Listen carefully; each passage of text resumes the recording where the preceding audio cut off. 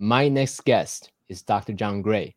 He's the author of Men Are From Mars, Women Are From Venus. He has spent over 40 years about gender differences and written over 24 books. His books has been translated into 45 languages, 100 countries, sold millions of copies. His most recent book is Beyond Mars and Venus: New Relationship Skills for Our Complex Modern World. I can go on and on and on, but I'm just super excited, as you could see, right? I can't even contain myself. Please welcome Dr. John Gray. Hey, thank you so much. It's CK, is that That's your name? right. Okay, CK, such a pleasure to be with you and happy to talk about this subject. Even the idea of noble warrior, it's such a cool thing to be focusing on. I'm really happy to be a part of your events.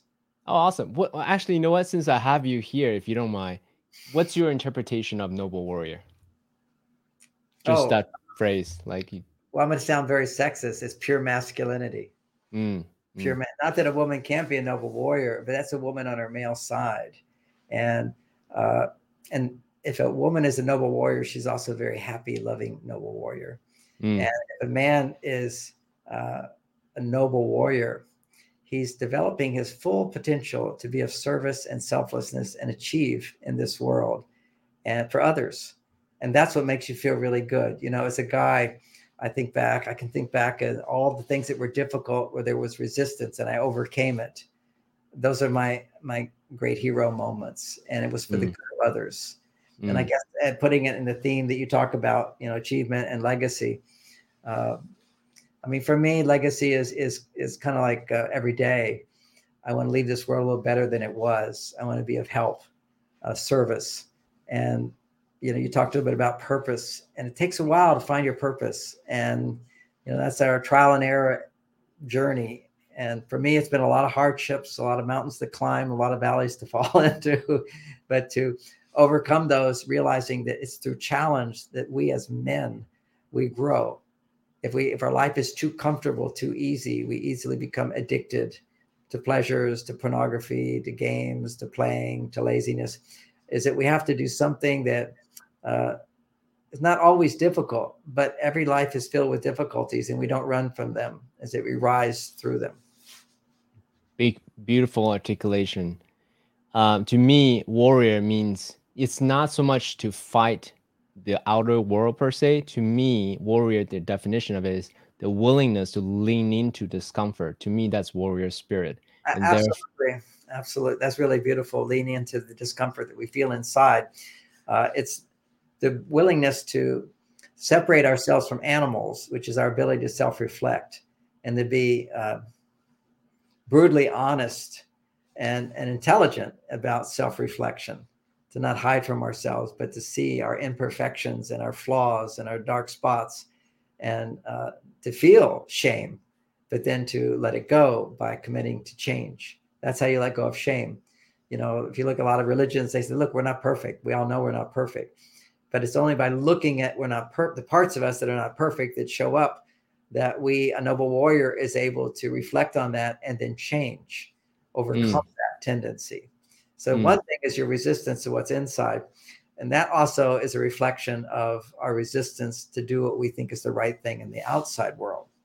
You know, I have to squeeze in our topics that you're guiding me to, which I'm happy to do. But you know, my expertise and my purpose to help men and women understand each other better.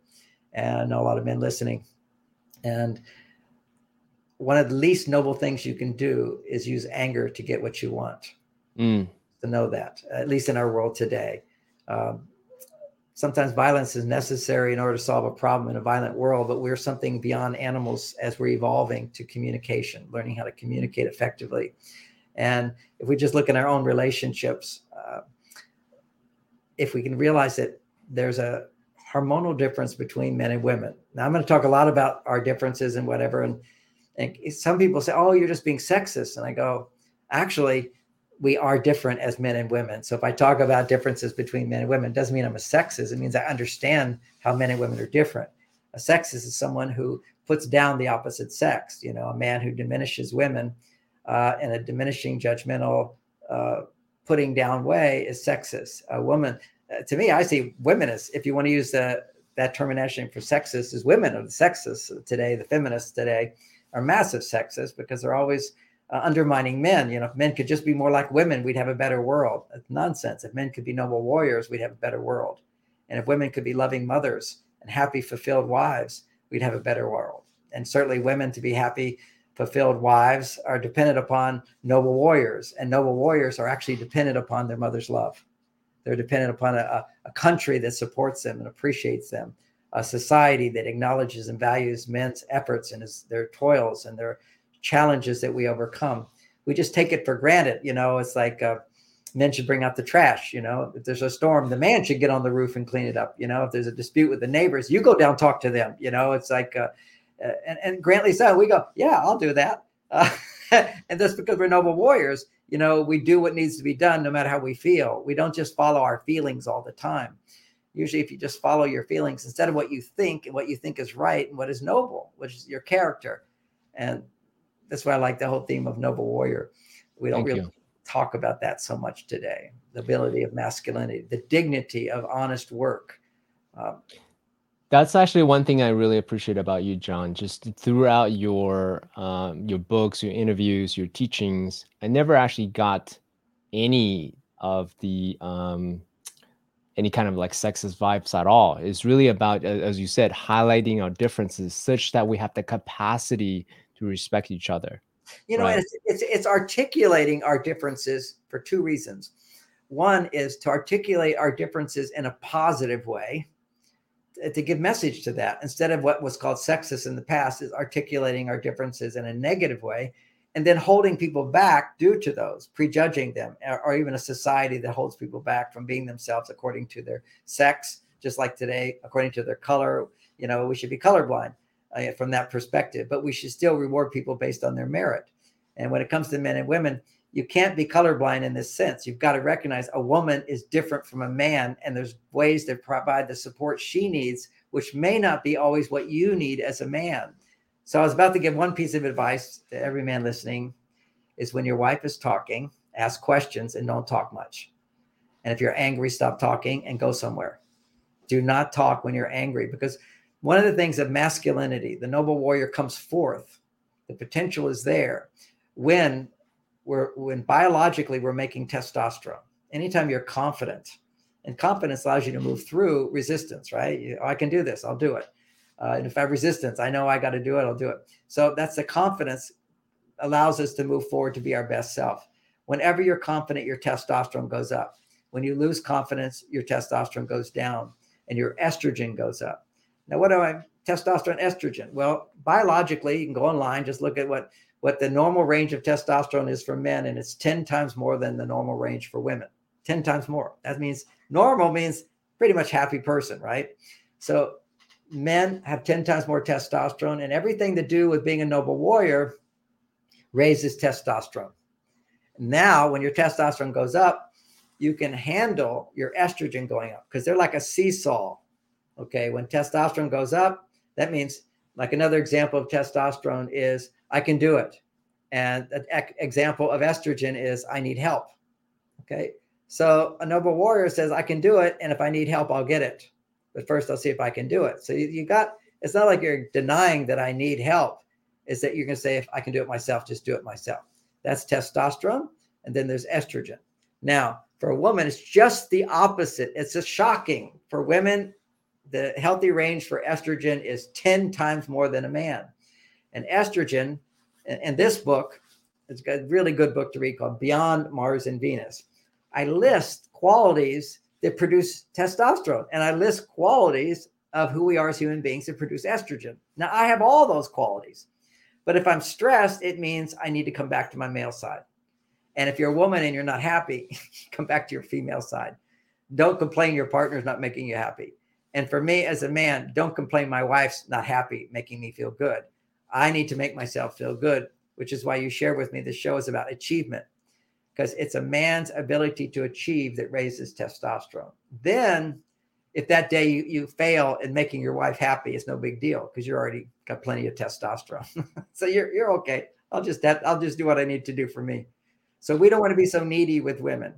We want to be independent. And when you're feeling good, then you can need the high state of ecstasy you experience with making love, having a woman's love, having a woman care for you. Sweet, sweet things. You know, it's not destiny. It's not design. Our bodies aren't designed for testosterone to go down. This is the normal average for men. It's not supposed to be that way. I'm 70 years old. My testosterone levels are 50% higher than a young man. That's it. It goes up as you go older if you understand what Noble Warrior is all about, which is selflessness, practicality, study, effort, overcoming challenges. And as you do that, gradually also increasing your estrogen, which means you get good at things, then it's not so hard. Like right now, I'm working hard today. You know, I start in the morning. Amazing. Nonstop. I do this. I love it. I write a book. Yeah. I stay there 15 hours. You know, I love it because I'm good at it. If you're good at something, you love doing it. And thank to God if you can find something you're good at and you get paid for it. That would be great.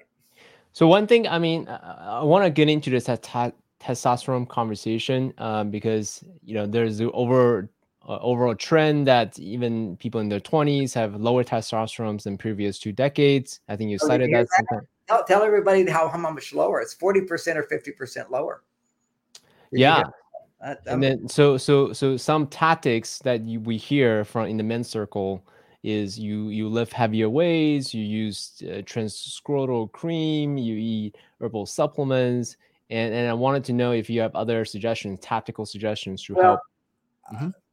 I put a lot of emphasis on what I teach, which is behavioral changes. Okay, that's the main thing. As in the mind, so in the body. But the truth is also, so in the body, so in the mind. You know, in the 60s, you take LSD, your mind is affected. Okay, you have a whole different experience of life. And once you've done it, you never come down on one level. It's like, at least you wake up and know there's something more than this. So I recommend all these mind altering things a little bit. My personal thing. I'm not like doing it all the time. I never do it. I rarely do it. But particularly when I was back in the 60s, I did it. And that's what set me on my path. I realized there's more to this box they put me in. So having said that, I forgot the question you asked me. Ways to increase testosterone, tactical. Yeah. See, I talk about LSD, you forget everything. You're not in this world anymore. So ways to increase testosterone. I'll briefly say, as in the body, so in the mind, because there are herbs that are known for thousands of years to help. But it takes the mind to make those herbs work. Okay, so let's say I have all the idea ingredients to feel good in my mind, but my body's totally deficient in nutrients, then I won't feel good. But you get all the nutrients, but you just hate yourself or hate somebody else, resenting somebody else. You're bored, you're frustrated, you're not doing your purpose, you're too weak, you got addictions, all of that stuff. You got all those mental things going on. You can take the supplements and not going to do much.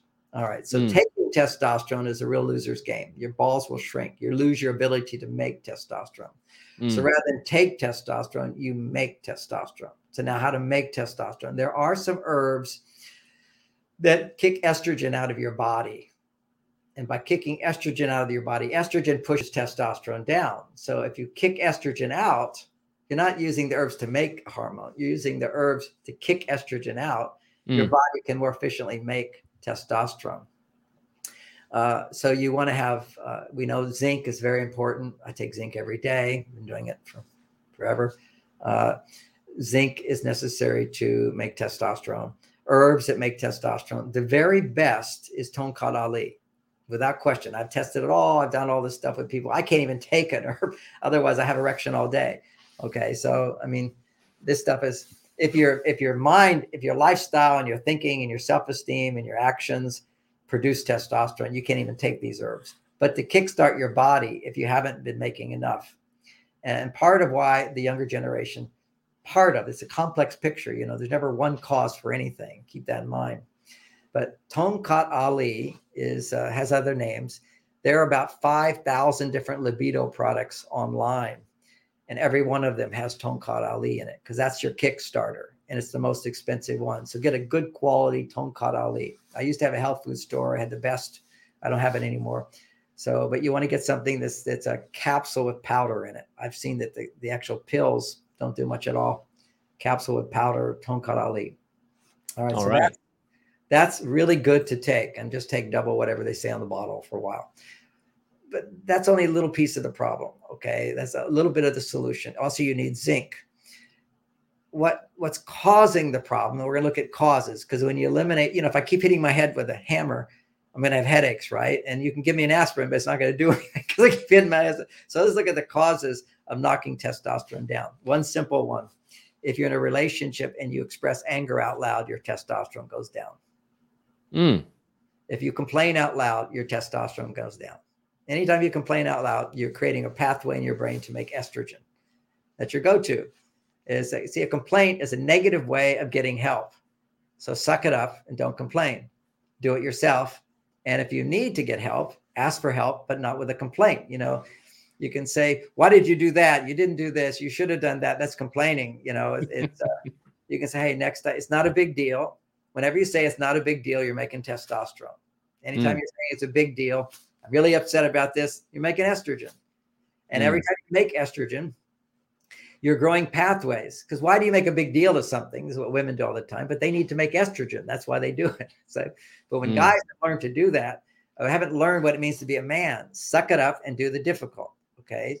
Don't complain. Don't whine.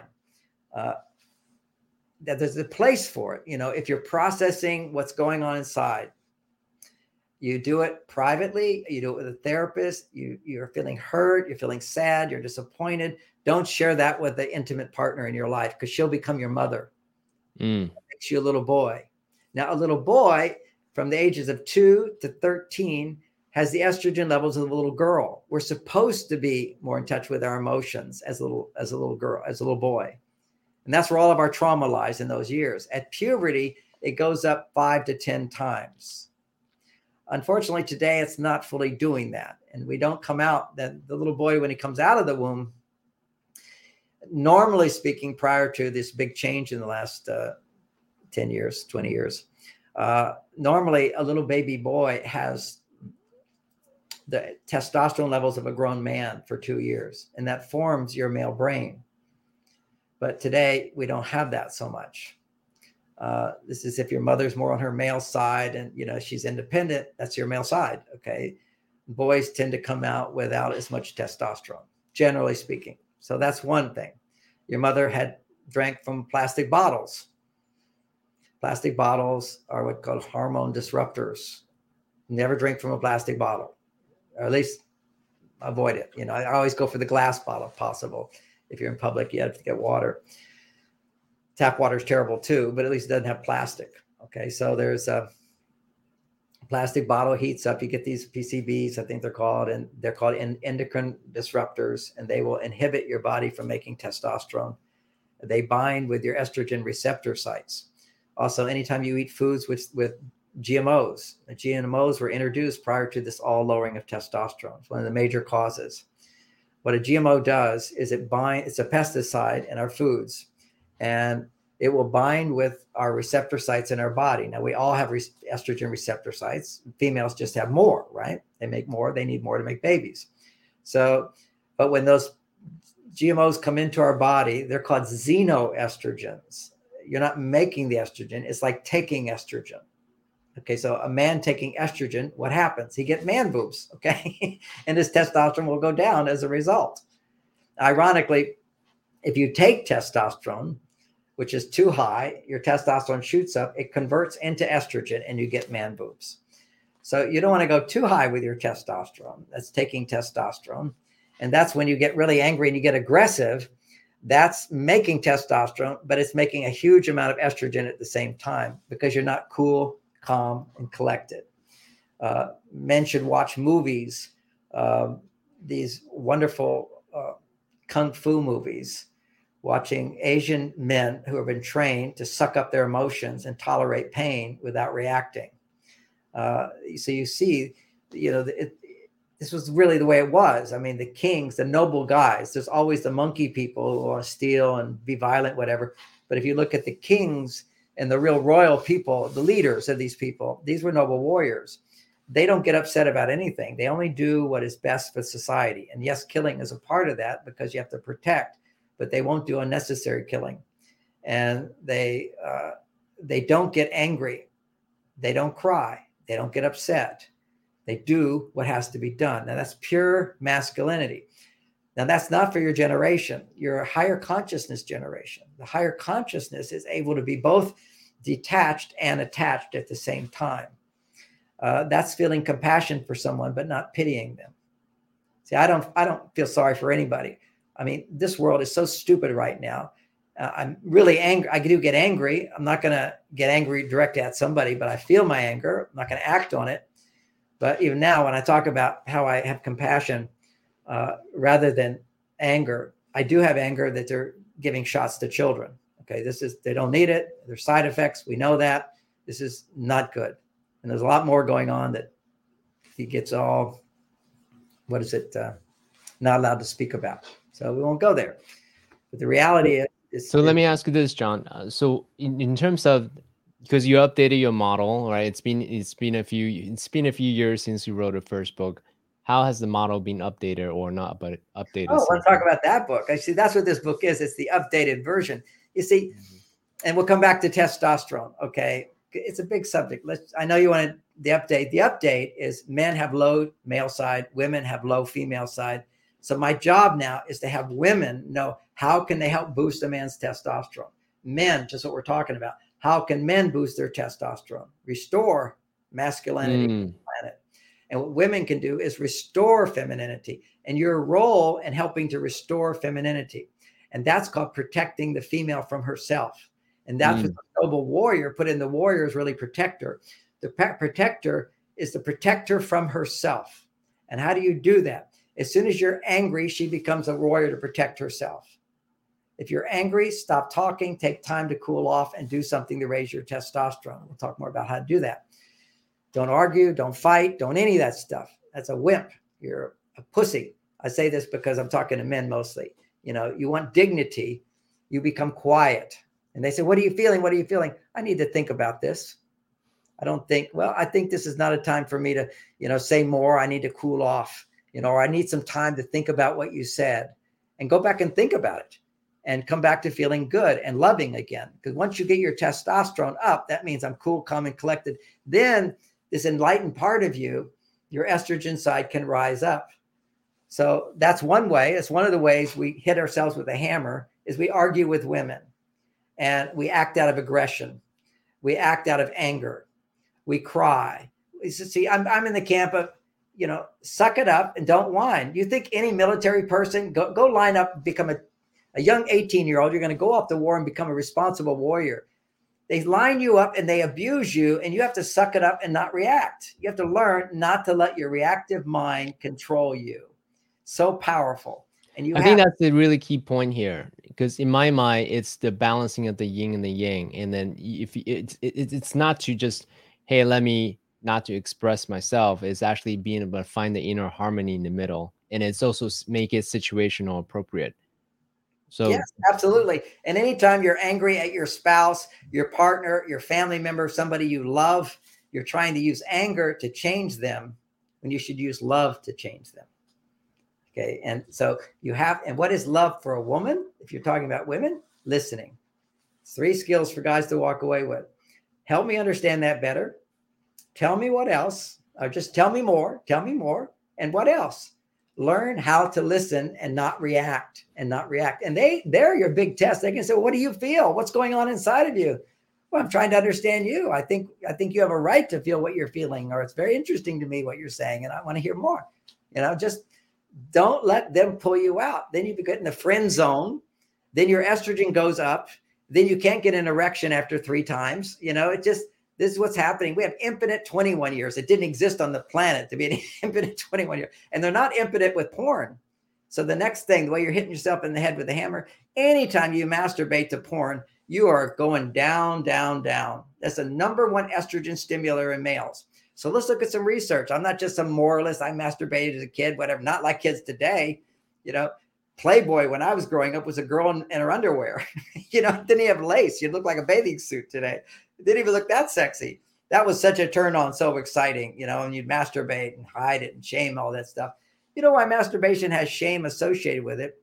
Because too much is soul killing. It weakens you. All weak men masturbate. Okay. That's weakness. That's over emotionality. When you ejaculate, what causes ejaculation is your estrogen levels you're enjoying it. Anytime you enjoy something, oh, I love this. This feels so good. Oh my God, I wrote a book on ADD and porn, how porn creates ADD in the male brain. So I had to watch porn, just watching it. I never masturbate. I'm in a monogamous relationship. I have sex several times a week. I feel great. I'm not looking at anybody. I have fantastic sex. Are you kidding? So, but watching that porn, I had to masturbate. It just came on me, just like it takes you. It's cocaine. It's cocaine. You can't look at it. You can't even see it. Okay. So what happens there is, now let me give you some research, not a moral thing, but the reason it always was immoral to masturbate was because it sucks the life out of you. And it's natural to do occasionally when your body says, I really need to do this. But if you've watched porn in your life, you didn't need to do it. Your body's addicted to porn, and now you have an addiction, and now you think, oh, my body needs to masturbate. No, it doesn't. Maybe once a week if you're a younger person. As you get older, like I'm 70, if I ever needed to masturbate because I didn't have sex, it would be, actually, I would never need to. What I've learned, and it takes a long time to learn this, but I've learned how to have orgasms without ejaculating. Okay, so I never ejaculate. I plan on living at least 132 years. I'm youthing because I have so much sex without ejaculating. Can you say more about that, actually? Because that's a really, I'm Chinese, so I know about the Taoist practice. Yes. So for the people who is a little bit skeptical about this, since you're a lot more articulate and knowledgeable about this, can you say a little bit more about that practice? Yeah. Okay. So let me give you the scientific research now. The Taoists all knew that if you wanted to be healthy and live a long life and be a noble warrior, don't masturbate. And even when you have sex, don't ejaculate. Or if you ejaculate, only have it occasionally. Okay, so there's a place for occasional ejaculation. Ejaculation is highly addictive. Men say, oh, we just need to have sex all the time. You don't. But if you have sex with a stranger, then your body will say, I need to have sex tomorrow. Why?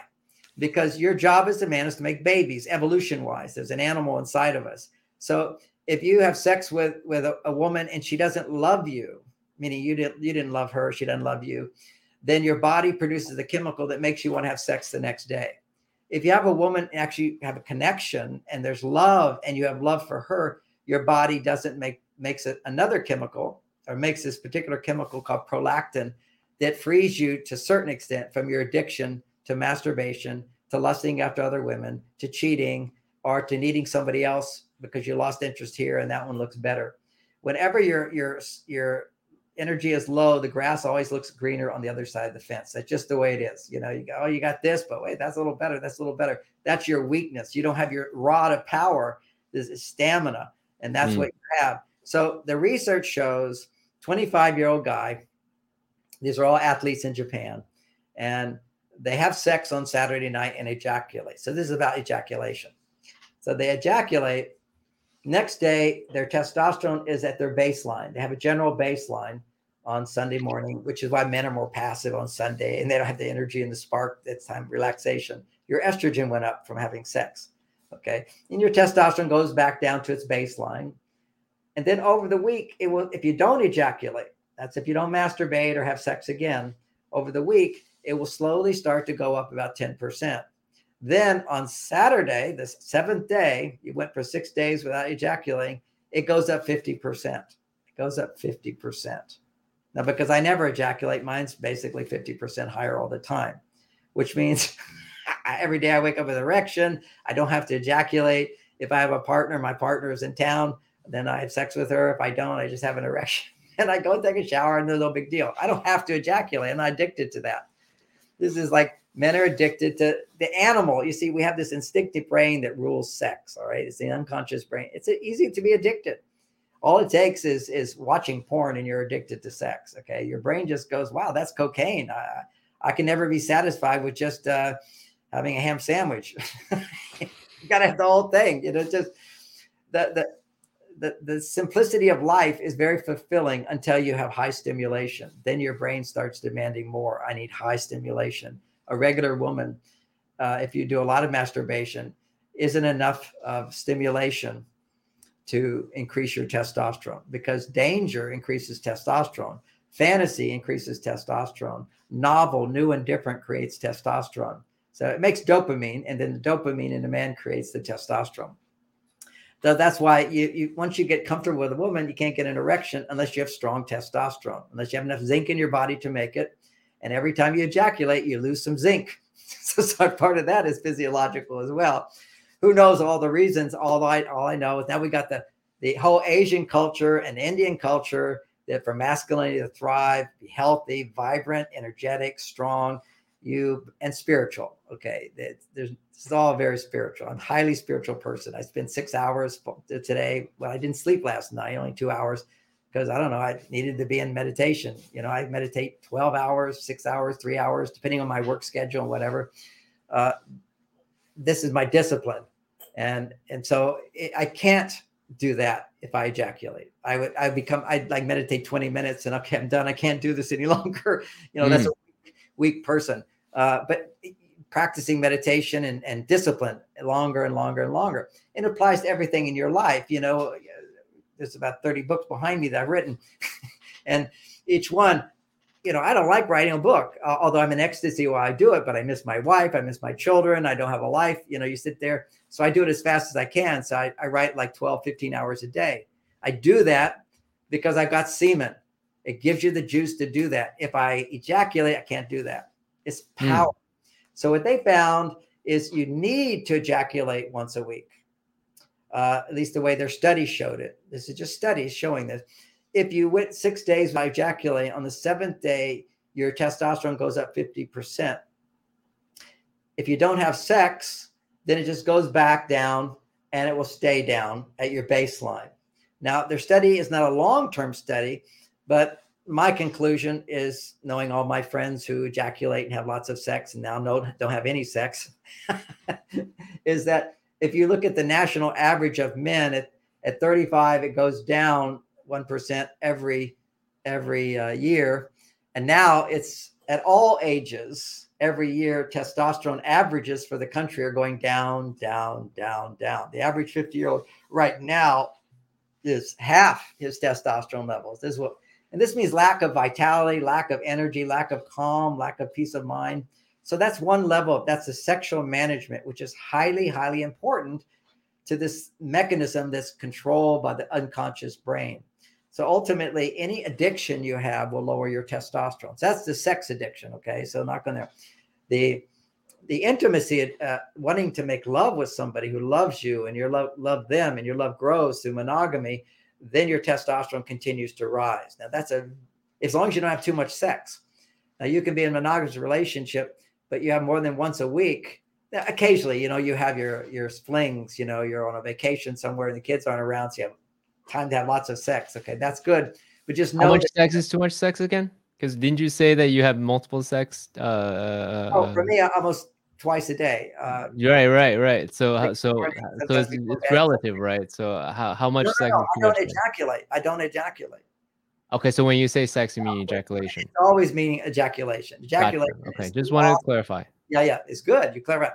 Loss of your life force. You're losing a piece of your soul every time you ejaculate, and you can regain it back, hopefully, by giving up your addiction. Any addiction, you're losing your soul. It's just that is the deepest, most shameful.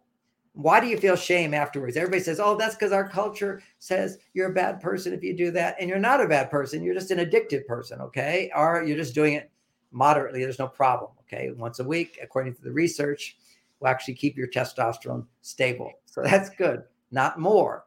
So, everything good, too much of it is bad.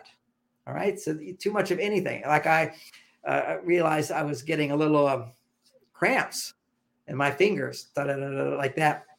And boom. So what do? Go take magnesium. Cramps go away. Then I thought, I'll just take a lot of magnesium, get diarrhea.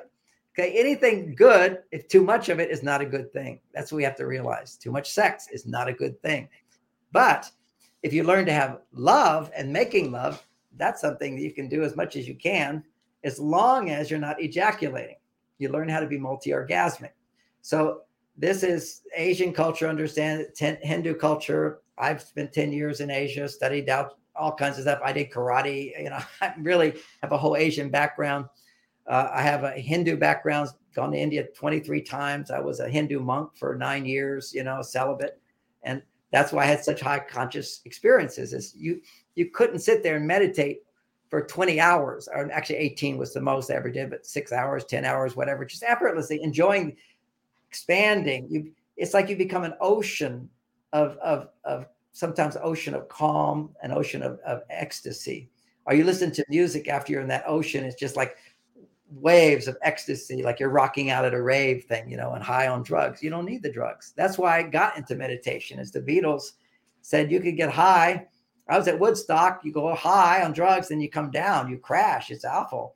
But boy, music and high consciousness is ecstasy, just like music, high consciousness and sex, out of this world. I like that stuff. So, but the Beatles said you could learn meditation and you can get high without drugs. So I learned to get high without drugs. I became the personal assistant of Maharishi Mahesh Yogi of the Transcendental Meditation Movement. If anybody listening, if you've read books on meditation and you just go, oh, it's too hard, or I didn't get a lot out of it, or it just seemed boring, take a class in Transcendental Meditation. You need to have instruction. You need to understand it. You need to be in a group. You will have experiences and you will understand your experiences, and you dedicate yourself to a little bit of your day every day. You can become a Superman. Just like if you dedicate yourself to what I'm saying about sex, you're going to become a Superman, a noble warrior as well. And you also forget about all this baloney about fooling around with, one of my friends here, they don't get erections anymore. They're polyamorous, why do they become polyamorous? Because they can't get high with the same person. So now they're dependent on somebody else, they're too weak. They're too needy for somebody else instead of the achievement. When you are accomplishing your male energy, I'm achieving something meaningful and purposeful that's good for me and good for the world. And ironically, we want to talk a little about legacy. And legacy is lasting. How do you last? Well, same thing in sex. How do you last? You never turn off to sex. You never turn off to your love. And something men need to know about being a man is our challenge as men is to be masculine and then learn to love. You see, you don't want to be all soft and lovey. You want to be strong and learn to love. That's our journey, is to have so much testosterone that we can let the estrogen start to rise without it pushing down the testosterone. Now, some of us have an advantage. I had an advantage. Okay, I get it. I'm a privileged person. The privilege that I had is that my parents were highly spiritual and understood this stuff. I did yoga at 3 years old in Houston, Wow. Texas. My mother had the esoteric bookstore, the biggest esoteric bookstore in the world, and she never advertised.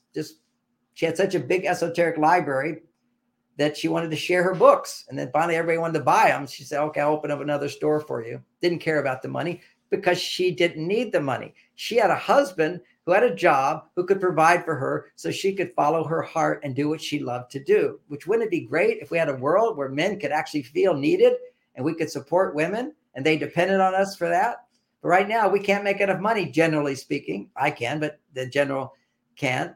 The culture we've created is dependent upon a man and a woman in order to support the family. So women don't have the choice. Wouldn't it be great if we had choice? Well, women got the choice, and now men can't make enough money to support their families, generally speaking. And the ones who can are awful husbands, generally, because they're working all the time. We're in a dilemma here, and there's no easy way out. But the way we start is by men becoming noble warriors, learning how to do your best, to do what is good, to do what is purposeful, to do what is meaningful, and then to take that confidence and apply it to the big test that makes you a real man. That's when you grow up, is when you're responsible for someone you cherish and love. And then you have children and you're responsible for them. That's your legacy. On a very biological level, that's legacy, which is I'm responsible for you and I'm responsible to support you and your life. And when you feel that much needed, where people depend on you. I remember one day, a few years into my marriage, my wife said, John, I depend on you. That day I grew up, okay, I'm a grown up. I have to do this. And if we don't, she's going to be really unhappy. She's depending on me. Going to have a baby, going to raise a family, doesn't have a job. She wants to raise the family. I wanted to be able to raise the family and have the freedom to have a part-time job, which she did. Because in today's society, even it's very hard for women to just be with their child. If a woman wanted to stay home with their child, it drives her crazy because you're staying home all the time with your child and everybody's far away. If, when I'm in Bali or if I'm in India or if I'm in the Amazon, you'll see all the women every day. They're going down to the river. They're washing their clothes in the river. They're all talking. They're all sharing. They're babysitting. Their children are all playing and the men are all doing their jobs. And then when they come together, they enjoy sex. And then after a while, they don't, because they don't have these relationship skills as well. We all know there was something called the romance period. And that went away. That's the honeymoon period. Everybody knew that. You don't expect romance to last, but we expect romance to last. And we can if we understand how to do that. But nobody knows how to do it. One thing I want to ask you, John, and this is something that I never heard anyone ask, but I am very, very curious about this, right? Because you said 9 years you were a monk.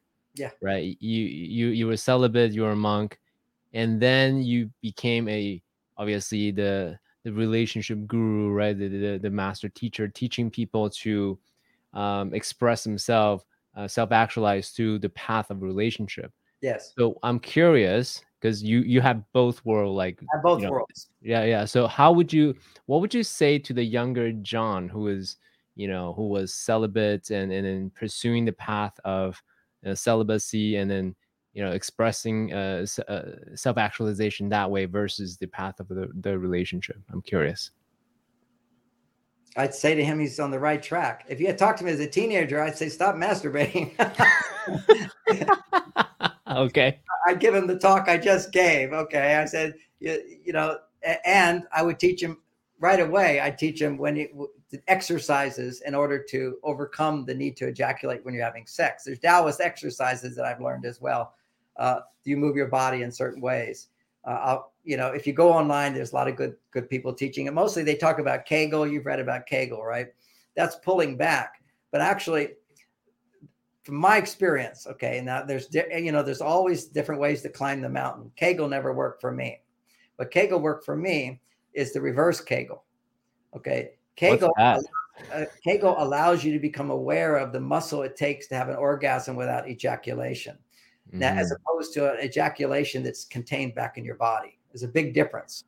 Okay. We actually didn't ejaculate. What a lot of people, they push the button and it inhibits the release of the ejaculation, so it stays in your body. Okay. You can't keep going on for hours if you want. You're done pretty much after another orgasm. So there's a physical response. Okay. That's a physical spasm. And then what goes along with that is the orgasm. The orgasm is the ecstatic feeling of love. And what you do is you have to basically learn this movement. It's a whole body flex. And, you can stand like this, move your body back and forth with your arms out like the Taoist exercise. There's a lot of them, and I've done them all, and I don't need to do them now. I just have sex because that's all sex is. And so every time I get close, it's called the point of no return. You have to become very clear where the point of no return is.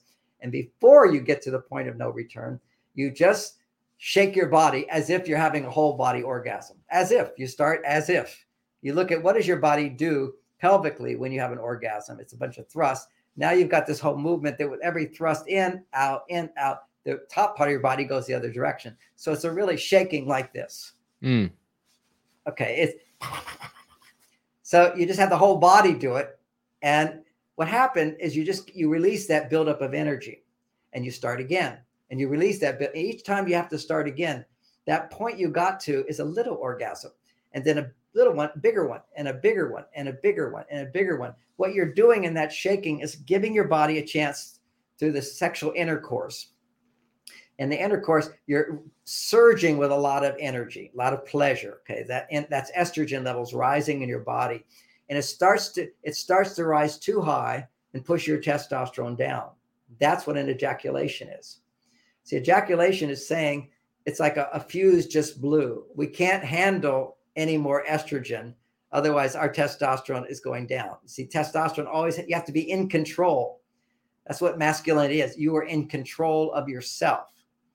Control is very, very important for masculinity, as opposed to I'm trying to control others. No, I'm in control of myself.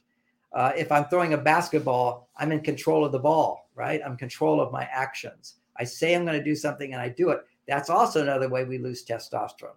I say I'm going to do something and then I don't do it. So part of my monk experience was discipline, for a while, and also overcoming challenge. But there's not that much challenge. So I used to sleep on the floor, practice, do these exercises, hold them a long time to where I felt that's kind of like exercise. That's a good challenge. But I would fast. Fasting is another huge testosterone builder, which is basically not eating anything. And even still, I would only, back then I did a ketogenic diet. I just had 1 cup of food a day. That was my discipline. And I won't say I was so perfect though, because sometimes that was 1 cup of marzipan. That's sugar and almonds. It's still my only treat I have is honey and almonds. I really enjoyed that the most. And occasionally I break all my rules. Okay.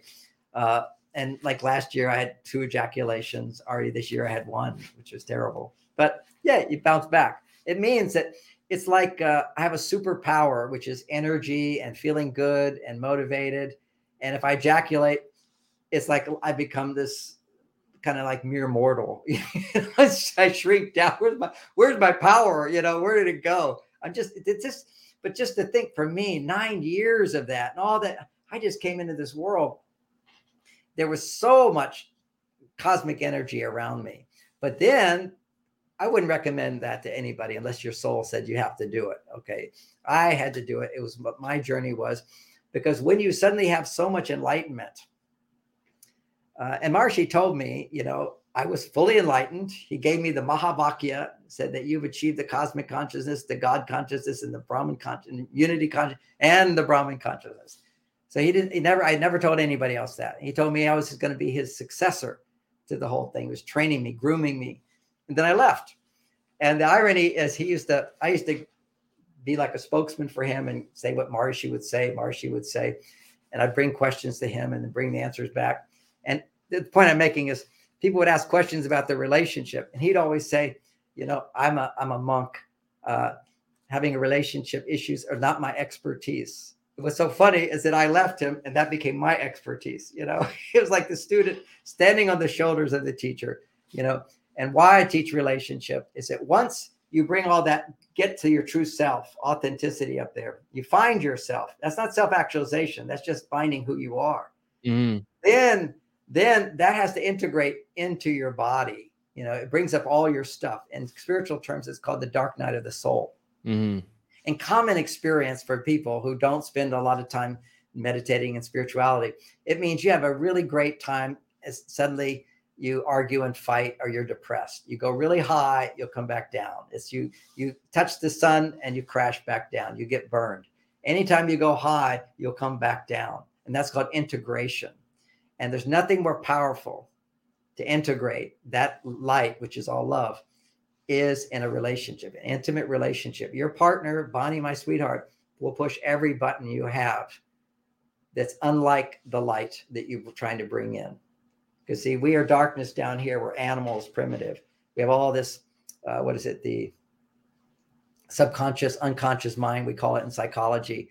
But it's like somebody's angry with us, we get angry back. Monkeys do. We just react. All this brain is a reactive brain. We have to reprogram it. And the only way we program it is have self-reflection, to look inwards at myself, see myself as others see me, see myself and say, was that good? Was that not? Let me self-correct. And then what makes the difference is now I'm going to take action to self-correct.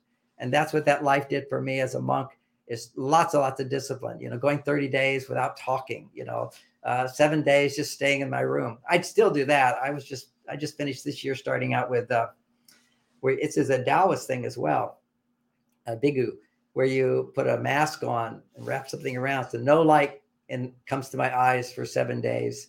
And all I had was 1 cup of coffee in the morning and a glass of water. That was it. I have to have coffee, otherwise I have bad headaches because I drink coffee every day. You can't just stop it real quick. I just want to. And my girlfriend was out of town for a week, so I said, I'll just do this.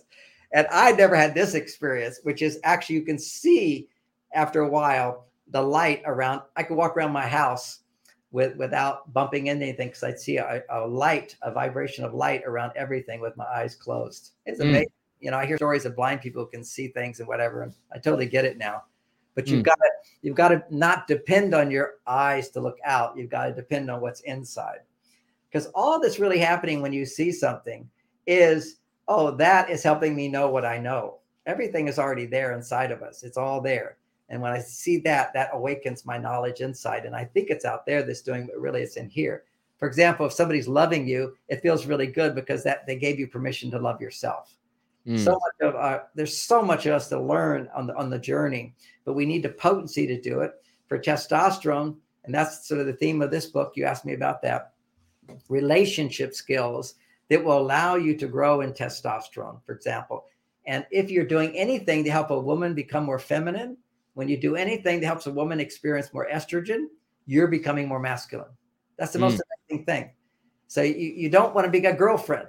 You're on a date, you ask lots of questions, you show a lot of interest. You don't talk about your feelings at all. You can talk, you need to talk a little bit. Otherwise, she needs a little reassurance that you're listening to her. So you make comments. Well, I think this and I think that.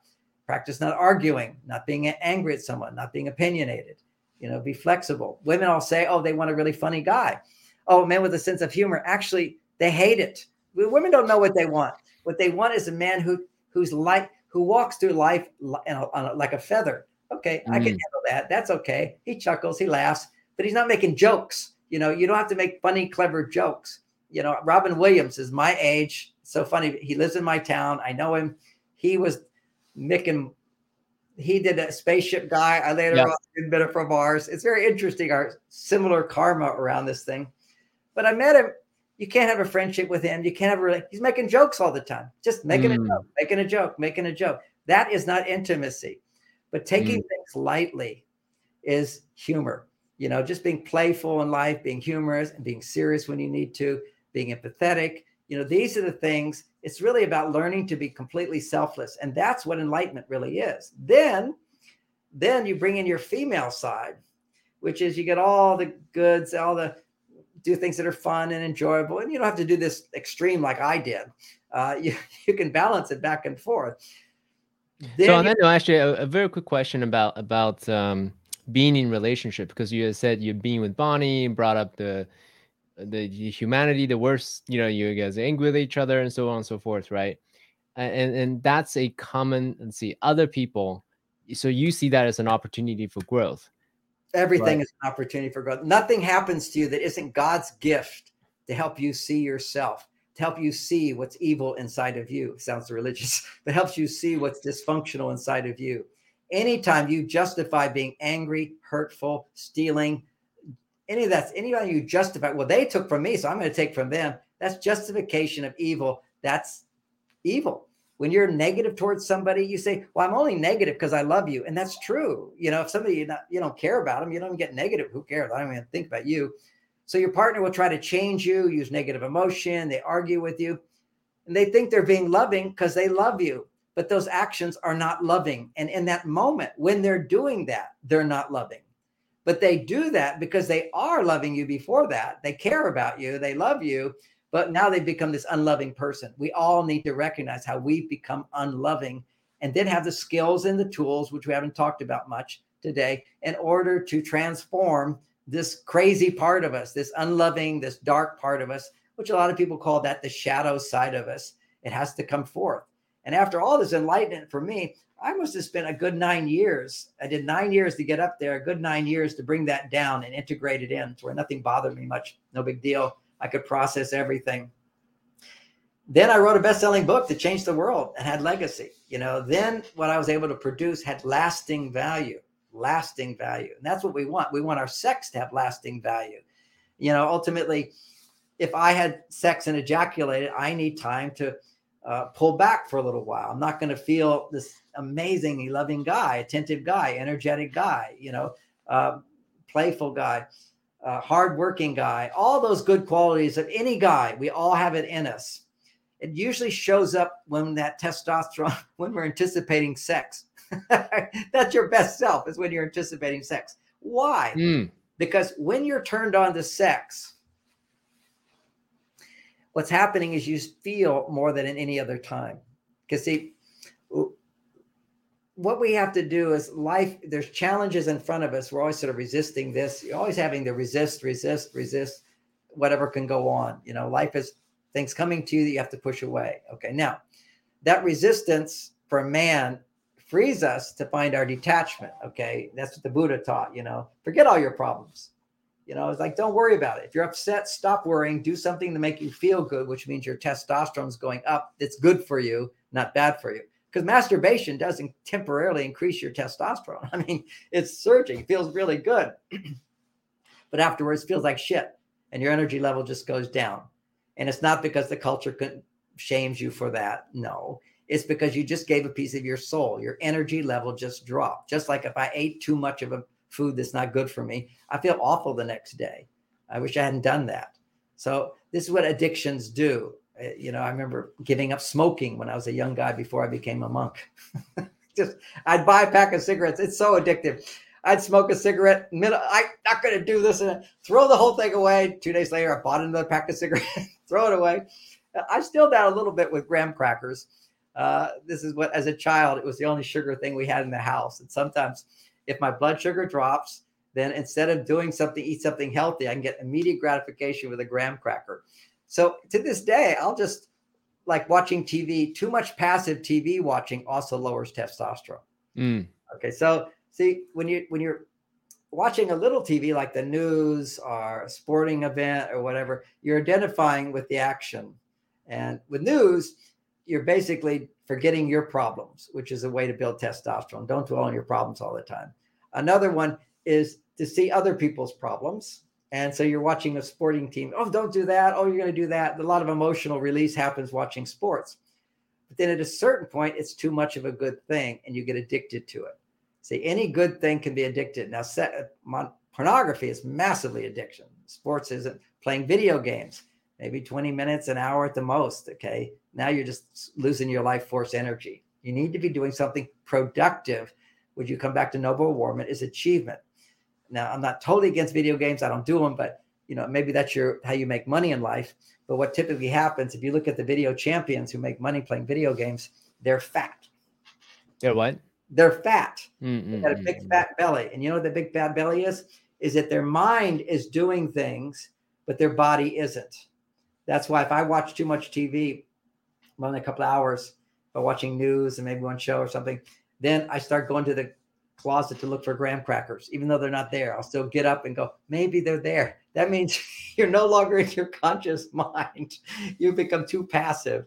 So reading a book doesn't do that, by the way. If you read, you're engaged in creating, you're creating something in your mind. But passivity, where I'm depending on someone else to create the picture and the enjoyment and the music and all that, what's happening, I'm becoming too passive, and that's estrogen producing. So there has to be some kind of involvement, sort of effort, some sort of focus that you're following through with. Now, you said at some point you won't start writing until you find the right book title. And then obviously you're someone with super deep well of wisdom and things are just pouring out of you. I'm curious to know, how do you cultivate your own creativity? Do you have like morning pages, practices, and things like that too? Okay, I think everybody, there's temperament types, okay, and not everybody has the same temperament. But for me, in my temperament type, I am a reactive type. If somebody needs my help, I'm right there. Otherwise, I'm a little passive. There has to be a little bit of an emergency to pull me forth. Every one of my books, I was offered a sizable advance. If somebody says, "We'll pay you to be John." Yeah, somebody will pay you $2 million to write this book. I said, okay, I'll write this book. And so all the juice is there. You see, I'm anticipating a big reward, which means in our mind, at least in my mind, most men's minds, a big reward means you made a difference. It means they really want you and you're really wanted. It's part of my own libido at 70 years old is because my partner really wants me. And that's because I'm really good at sex. And she has lots of estrogen because I've made it so that she doesn't have to work. She gets to do what she likes to do. She enjoys working, but she doesn't have to do it for the money. So there's no desperateness to it. So she can actually be more feminine. And when she's more feminine and I know how to give her orgasms, then suddenly her body says every day, I want to have sex. I want to have sex. So that also keeps my testosterone quite high. having a wife, not a wife, we're not married, but we're having a partner who wants to have sex with me. It's the ultimate. And all these poor men, they come to me and they all go, oh, you know, my wife doesn't want sex. You know, I have to convince her to want sex and everything. What a bummer that you have to do that. But the reason you have to do it is because outside the bedroom, you're not doing the stuff you have to do to get her estrogen flowing, because women cannot desire sex. Now, there's an exception here. There's women who can't have orgasms who desire sex. They just want the attention, whatever. But there's the actual her body wet and wanting to have sex, like ready to go sex. Amazing. When you know how to provide an orgasm for a woman and many orgasms without ejaculating, then there's no recovery period. You're still having sex all the time. You see, once the man pulls away, a woman's estrogen will go down. But if your testosterone stays up there, which doesn't drop if you don't ejaculate, it just stays 50% higher. It's all the time, 50% higher. And it doesn't mean you're wanting to have sex all that time. That's, you know, body needs sex, but doesn't need it all the time, you know, but it's got the power to do it. And so she doesn't experience that pulling away. So what happens in psychology, we call that a conditioned response. If I put my finger towards fire and it burns, my unconscious mind will pull me away from fire even before I know. It learned fire burns. All right. So a woman's whole thing about estrogen is to open up and receive, to connect, allow you to come into me, you know, do me. She's surrendering, yielding, and you're there for her, providing for her and enjoying every minute of it because you have estrogen going up too. So as you're providing for her, now you get your big thrill and then you pull away. They notice it. You pulled away. Her body notices and her estrogen goes down as opposed to continuing to feel good. So if every time you go into a shop and you end up feeling bad, you're not going to go into that shop anymore. Your body just doesn't want to go there. So over time, you have conditioned her to not want to go that high. Now, and that's inevitable if you ejaculate, but that's a little conditioning. It's just over and over and over, finally conditions her to not even go there because you just disappeared. So the next thing is, and you're going to pull away after sex, her estrogen is going to come down, but you can then what's called reconditioning. So there's a conditioned response and then a counter conditioning. So if you go for 6 days without ejaculating, your testosterone rises back up. And that's the counter conditioning that says, oh, he is really there for me. And she'll rise to that. She needs the reassurance that you're going to be 50% higher. And when you're not, when you're just the baseline and it's slowly going down, her estrogen is just going to slowly go down as well. And then what you have women today, while men have low testosterone, women have all this menopausal stuff, this dryness in their vagina. I know a woman who's 78 years old and her husband also a student of mine. She's wet every day. Okay. It's like women go, what happened? And now women also have to know that there's exercises like we have to do as men, exercise those muscles. Women have to exercise that vagina. You know, there's these things you buy online just called women's Kegels. And you pull a ball up and down with a weight on it. You strengthen that area. You increase circulation. Otherwise, not only do your skin become dry and it becomes painful, but your estrogen levels go down. That's the biggest estrogen stimulator, is to have a guy's penis in there making you happy. That just keeps it up. So amazing what sex can do. And the Taoists in ancient China, they all understood this, but the technique's a little different today. I was mentioning to you the reverse Kegel. You can go online, look under reverse Kegel. They even have apps timing your Kegel and then your reverse Kegel. The Kegel is to pull back, and the reverse Kegel is you experience this pushing down. The same feeling, the same muscles if you were to push your urine out. Okay, now all I have to do, when I pee, I always have an orgasm, okay? Because when I push down, it pushes the energy up. I don't need to take, Mantak Chia has written a great book on the value of not ejaculating. I don't use his technique at all. It doesn't work for me. He uses Kegel, I use reverse Kegel. Reverse Kegel is just simply, you get close to that point, you push down, and what it does is it pushes down, and whatever energy is down there gets pushed up if you feel love. Now, mine won't work. I couldn't do it with a woman I don't love. You see, and I don't love anybody who's not loving me. So it has to be love. And what allows men to feel love, the most powerful thing that helps a man to feel love, is a woman's love. Okay. So to the extent when I said I was privileged and why I have all this extra benefit and why I'm a leader and all this is I started out with a lot of help. And that's that my mother always loved me. I never was criticized by my mother. My father never punished me. I was the experiment of 7 children. The 4 brothers older than me were all punished. One went to military school. One of them was got in jail. They had problems. So they said, I'm number 5. They said, why don't we try something different? We'll just never punish him. And the way my mother said is, people in my class, when she told them that, she said, well, what did you do? She said, we put them in the hands of God. And that's because they were also spiritual people, understood. And see, part of why parents punish is they don't know another way. I've written a whole book on how to manage children and discipline children without punishment. I think children need to have control. They need to be controlled. You don't just give them whatever they want, but there's a whole art to that. That's another conversation. And I wouldn't say my parents understood that, but at least I didn't have this negativity thrown on me all the time of feeling like I had to be better to please my parents, even though to some extent I did, because I got so much love. I wanted to be worthy of it. But my brothers were torment. They were jealous because I never got punished and they figured that out. I mean, I used to have to go to my dad's room to get spanked. And he would say, okay, I want you to make a noise. I'm going to whip the chair. My brothers finally figured this out. So they punished me. That was very interesting. So they buried me alive once. They threw me off the roof. Wow. Damn. I got scars over my head from being thrown upside down. I got thrown into the pit. They really took their thing with me. I won't say I just like blessed childhood, but I got one part of it, which is my mother's love. And my mother was able to love because she had a husband who was, I wouldn't say he's like knew all the skills I know, but the skills weren't necessary. What women in that generation needed was a man who was a good provider and was a gentleman, not all these romantic skills. And she had her dream because she was in that consciousness of the time of she wanted to have children. 7 children and a white picket fence was her dream. And she got it. And as time passed, as the children were getting older, she now could start her business. She continued her business as the children left. This can be for everybody if we had a culture that supported that men and women have different needs at different times of their life. And not that everybody has to do it, but right now people can't do it.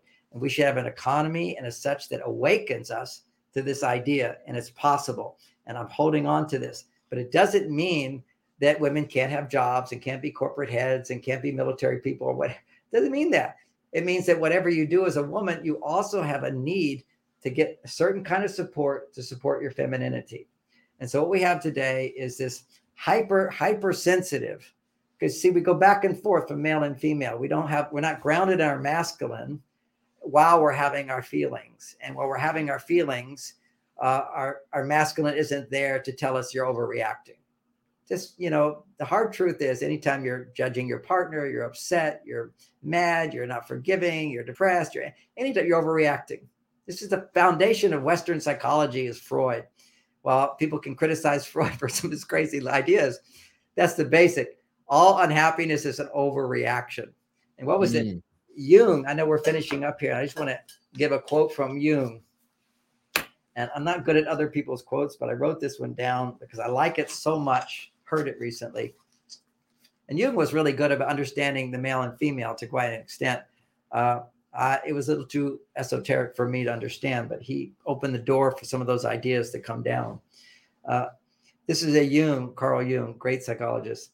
Until you make the unconscious conscious, it will direct your life and you will call it fate. All of us today often call it karma. That's just my karma. No, that's your unconscious mind controlling your life rather than you taking the steering wheel.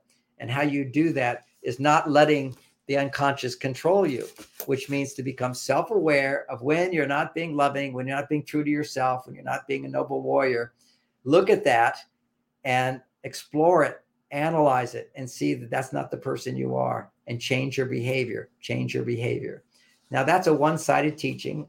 That's half of what I teach for men. There's another side because you are born more on your female side because you have higher consciousness and your mother's hormones were probably bound. I'm not talking to you. I'm talking to men of your generation that on average, not every man, has this low testosterone issue.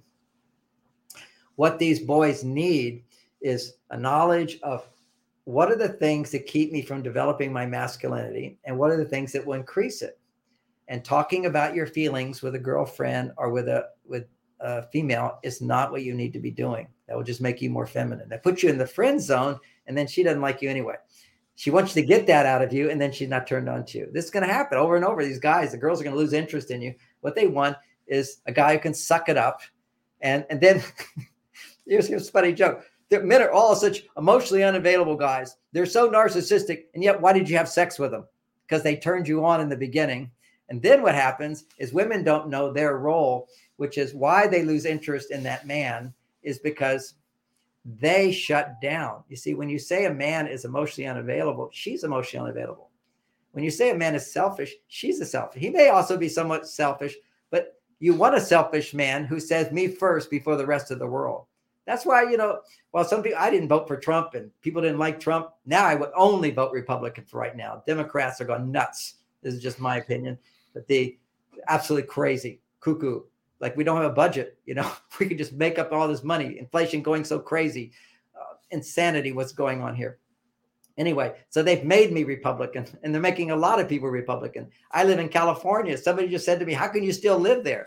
I said, only because I have the best house in Mill Valley, which is the nicest place in the world. And my children all have nice homes too. They don't want to move. I'd be in Florida right now with no hesitation. This is so nonsensical, so controlling, all in the name of woke. This is a crazy place. We see, ironically, it's because we are more awake. This is the big awakening, is that women are becoming aware of their male side, but disowning their female. And men are becoming aware of their female side, but disowning their male side. So when you can't love yourself as different from the opposite sex, you can't hear anything which is different from you. You become tribal. See, tribalism is a stage of evolution where you find yourself with people who think like you. Well, that's what the internet has done to us. Now you just can hear only the people who think like you, as opposed to having debate, having conversation, having people with opposite perspectives have to compromise. That's what marriage is. That's what a relationship is. That's a challenge that we can overcome with the right skills. Without the right skills that I teach, and I don't see anybody else, there's nobody on the planet teaching this. This is a lone star out there, just like Men Are From Mars was a huge breakthrough. This is huge. And the time has come where people will start to suffer so much, they'll wake up and say, I need to think differently. And that's what Churchill said about Americans, is that you can always count on Americans to do the wrong thing over and over until they finally wake up and change and lead the world. And why do we lead the world? Because we have more freedom. We have more freedom than anywhere in the world. This is such nonsense when they talk about all this racism and terrible. The worst part of America has been we had an apex of freedom and now we're going down. But that's called the dark night of the soul. Every time things are good, things get dark. Why? To bring the light in and transform the dark. And it's only through suffering that it happens.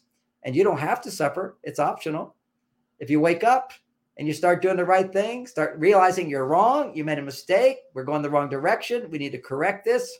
I haven't had an insight about how people now introduce themselves, which is I'm a binary or I'm a something. Where did this come from? And I finally realized it.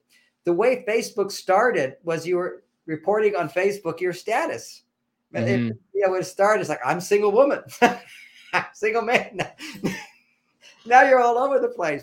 Regardless of what you think you are, you're lying to yourself.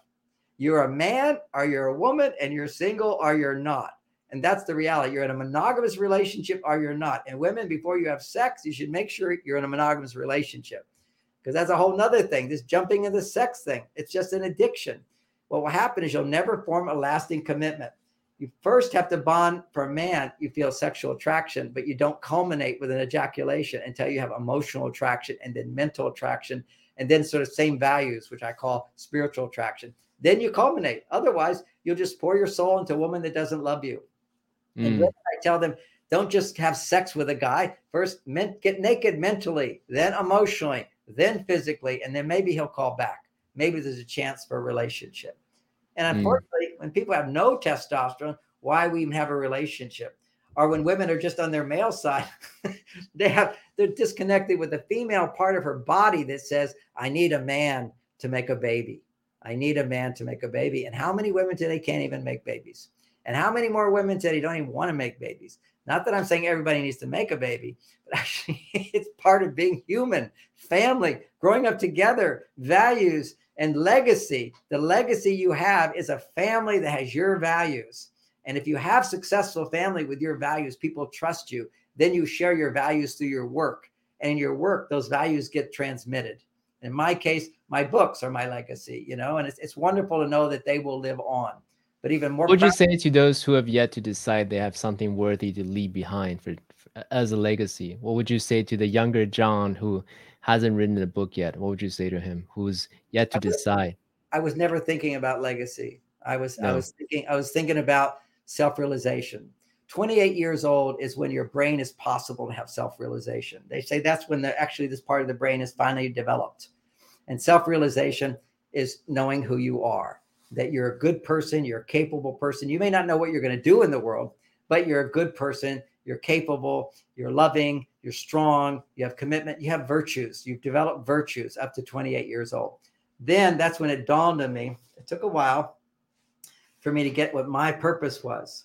Now, I thought my purpose was just to get enlightened, and that's purely selfishness, okay? And I did. I got enlightened at 28. I knew myself. That's when I left my guru. I didn't need a guru anymore. I went off. I had no idea what I was going to do. That's when I became homeless. I go, oh, you know, God will take care of me. And of course, nothing happened. I'm on the beach. So again, I'm a privileged person. I was able to call up my mother and say, Mom, would you give me some money? She says, only if you get a job. And I said, well, I can't really get a job right now that's going to pay much. Would you pay for my education? Because I already had a master's degree in Eastern philosophy, because that's a different thing, but from the university in Europe, but a practical thing. So my brothers are all in the computer science. So I went to computer science school for 6 months. I learned how to do COBOL, worked those gigantic computers back in those days, and got a job at Stanford Research Institute where my brother was the manager. And my brother's also esoteric like me. So it took me about 6 months to know his job, to do everything he did. And he said, I want to go on a retreat to Tibet. I leave it to you. So I suddenly said, okay, I'll run the show. And now I was getting paid 10 times more than what I was paid when I started. So again, I did it. I'm good at it. I found something I'm good at, but it wasn't my mission and purpose. So ironically, it just caused huge neck pain, just huge neck pain. I was making good money. I was saving it up to do what I wanted to do. Because what I found out I wanted to do was help people have better sex lives. Ironically, when you're celibate for 9 years, when you start coming out in the world and having sex, it's a lot of fun. So I thought, okay, this is something new I can learn. So I just interviewed women who I said, I've been a monk for 9 years, but I'd like to make love to you and know what makes you feel good. I want you to help educate me. And that was actually very seductive for women. I first read their palms, get to know them. And also most of these women I was with, and there were several, was their TM meditators. So I was a bit of celebrity in the TM movement. So it wasn't like it was just coming in without advantages. So I came in with advantages without a doubt, but I share what I learned from that. So my first courses I taught after I saved up enough money to start a seminar business from my computer programming, because it was causing suffering in my body to do that. So I knew that wasn't the right thing. It's just too painful to keep doing. But I prepared for to teach classes. And my first classes is what I was learning, which was, it was called, what were my first classes called? Making Love Work. That was my second one. Enlightened Sexuality. Back then, I was teaching men how to have orgasms without ejaculation. And it wasn't as good as it is now. Then I was just using the Kegel technique, which is pulling it back. And that just gave me prostatitis because you can get infections that way. And so you have to be careful with this pulling back thing, as opposed to not pulling back. Just slow down before you get to the point of no return and shake it up, and then start over again. Another thing for men to know is don't put your penis all the way in. You just start on the outside, slowly titillate her, gradually going in. And then you'll see if you go right in, I would premature ejaculate. I mean, it's too much for my body. I have to slowly let it warm up. Now, some men can't ejaculate because they don't have much feeling. You see, they're more detached in life. They have more testosterone. So if you go way one side, more testosterone, you can't ejaculate. Low testosterone, you ejaculate right away because you can feel so much energy. Your estrogen goes up. It feels so good.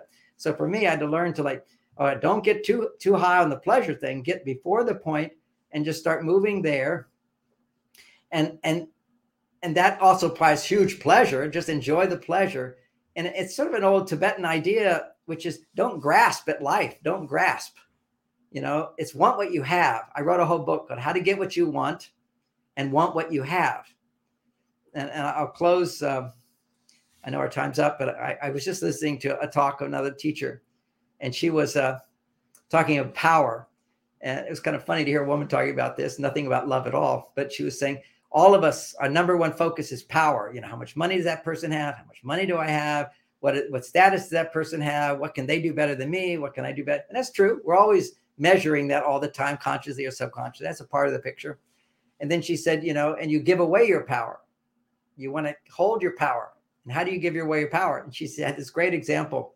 She had her pen she was writing on the wall with, you know, like a little cheap pen, a marker, and kind of like the size of a penis. And she's holding that marker. And she said, now, anybody want this marker? Or is anybody like one up there wishing you had this marker? And nobody wishes they had the marker. And I say, good, then you're empowered. Because if you wanted that marker, I'm not giving it to you. You just lost your power. Wanting what you can't have drains you of power, reinforces your weakness. So when you're looking at a woman going, wish I could have her and I can't, you just lost your power. You see these fake women and you think that they want you and they don't. It's fantasy. You just lost your power. You're giving away your power by wanting something you can't have, as opposed to wanting what you do have and being satisfied with life and wanting more. So that's another book good for people. So anyway, somebody who's in their 20s, that's the book I tell them to read. How to get what you want and want what you have. Then when you get in your 30s, I tell you, at any stage, I tell you, read this book, because you got to learn the hormone difference between men and women. Because to deny differences means to deny the reality of who you are. It's the emperor has no clothes. This is all nonsense. And trans is nonsense. This is insanity. And I'll say it. And let me just explain what you do when your child is trans. Because boys are born with higher estrogen levels. Even a non-trans boy is going to have the estrogen levels of a girl from age 2 to 13. And now many boys, because of low testosterone, are not hitting puberty till 14 or 15. So you've got this kid, and the school teachers are praying. They're actually having classes for trans kids, telling them, hey, you can be a girl if you want. You like dresses, you like sewing, you like doing this, you like talking about your feelings. You could be trans. That's who you are. This is all a time a child doesn't even know who they are until after puberty. That's called disidentification from being my parents. So now I'm going to find out who I am. And that's a time to be tribal. It's a time for boys to be with boys, girls to be with girls, to develop those hormone systems by saying, I'm like you, you're like me. It's completely inhibiting the development of these children. And then to take hormones, it's horrible. Already they're going to die younger, no question about it. They're going to have all kinds of serious health issues from taking those hormones. But the psychological issues are huge as well. And they were already there. The psychological issue is, hey, you know, I don't really relate to my body. You know, something is, my brain is different from my body. There's a confusion. Yes, there is. And you cure that by giving opportunities for those boys who are more effeminate.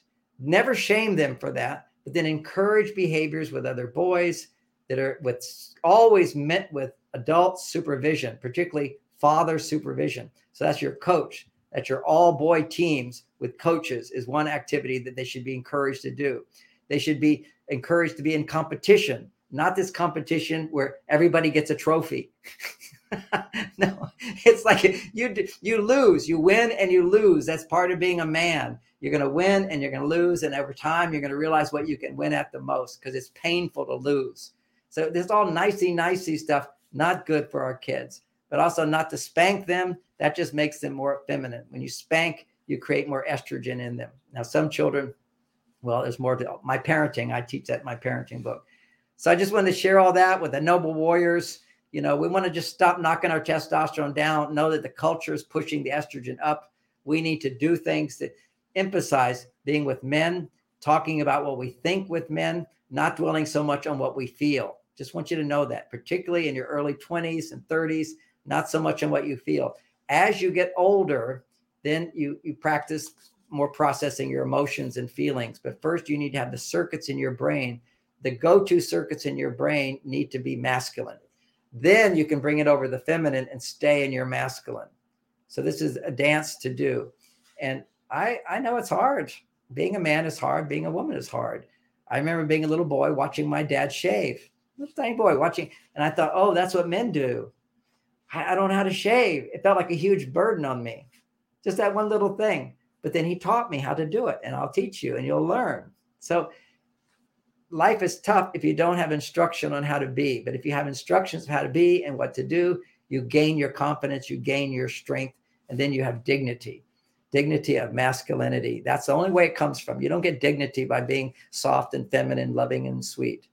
You don't get dignity that way. You get dignity by selflessness, overcoming challenges, accomplishing goals, developing skills, doing things that will be helpful to others, but first of all, helpful to you and your future. So it's a selfish time. You need to look towards yourself until you get to your relationship time. That's when you start becoming more selfless. And then you're ready to have children where you can be totally selfless. And then you can learn to become, then you self-actualize. That's when you are, it's not about you. I didn't write Men Are From Mars for me. I wrote Men Are From Mars. That's the time in my 40s where you start to self-actualize. If you have a foundation of intimacy, I talk about all those stages of development in my book, How to Get What You Want What You Have. So those people are interested in that might check that book out as well. John, Confucius, as you're speaking, one quote from Confucius came to mind. He says, 治身齐家治国平天下 means self-mastery, family, country, world. So as you're speaking, what I'm hearing is this place of, hey, focus on the body, testosterone, right? Focus on your self-mastery and self-realization. And once you get to a place, then you relate, right? Family, country, and world. That's what I'm hearing. Yeah. And what I'm just hearing right now is I hear you. I'm thinking about, in terms of the Maharishi and his teaching, he always talked about the cosmic consciousness, which is the self-realization, who you are, self-mastery, and then God consciousness. And that's love, and you find God through your partner and your family. And then there's your community. That's unity consciousness, where you're here to serve others. Because as I help others, I feel enriched. And that's the primary source of happiness. Wow, what a great quote from Confucius. Say it again. I want to remember it. 治身齐家治国平天下. Translation, that's what I need to remember. Self-mastery, family, country, world. That's so beautiful. Yeah. Perfect. John, I so appreciate you sharing your wisdom so beautifully. You have lived a huge life, very many different modalities, traverse different realms, from being a monk to, being an author to, having this media empire, impacting people all over the world. And it will continue to impact people even after you're gone. I have to add myself, there's sort of a badge of honor if you get canceled these days, I was canceled in 2001. Were you? Yes, I was kicked off of all national TV. Couldn't teach at Harvard, couldn't teach at Stanford. Oprah wouldn't let me on her show. All of a sudden, it just happened. I got too big. The narrative. See, right now we have a narrative. You can't, if you go against the narrative, you're off YouTube. Well, we didn't have YouTube then. We had national media. And one day was never invited back and nobody could understand it. But at the higher level, it's like, he's too sexist. That's all it takes. He's too sexist. And that is the narrative. Anybody who talks about gender differences is a sexist, because ultimately, see, part of this the corrupt people want to disempower you. People need to know that. This culture wants to disempower you. And what most people don't know is in ancient Egyptian days, the Pharaoh subjugated the Jewish people as slaves by switching the roles. Women were allowed to do men's work. Men were only allowed to do women's work. Clean the house, raise the children, and cook. Women did the work outside. That was the Pharaoh's way of disempowering the Jews so that they wouldn't seek freedom. And then people can say, oh, well, they finally got out of there. Only 20% left. The others chose to follow the abuser. This is Stockholm Syndrome and also role reversal. But 20% escaped. And those are the ones that survived. The others didn't survive. This is all like amazing stuff. And we see it right now happening in the world. It's the cycles happening again. Amazing. But this time we had the Great Awakening. People like you sharing the wisdom, noble warrior, what it means to be masculine, what it means to be good man. What amazing stuff. I would recommend, other books I recommend is Warren Farrell. He has a book called Why Men Are the Way They Are, and several other books. And he's a good friend of mine as well. We have walks every week discussing our ideas. And, he amazing teacher. I think he'd also be very helpful for the noble warriors. Oh, cool. Thank you so much, Sean.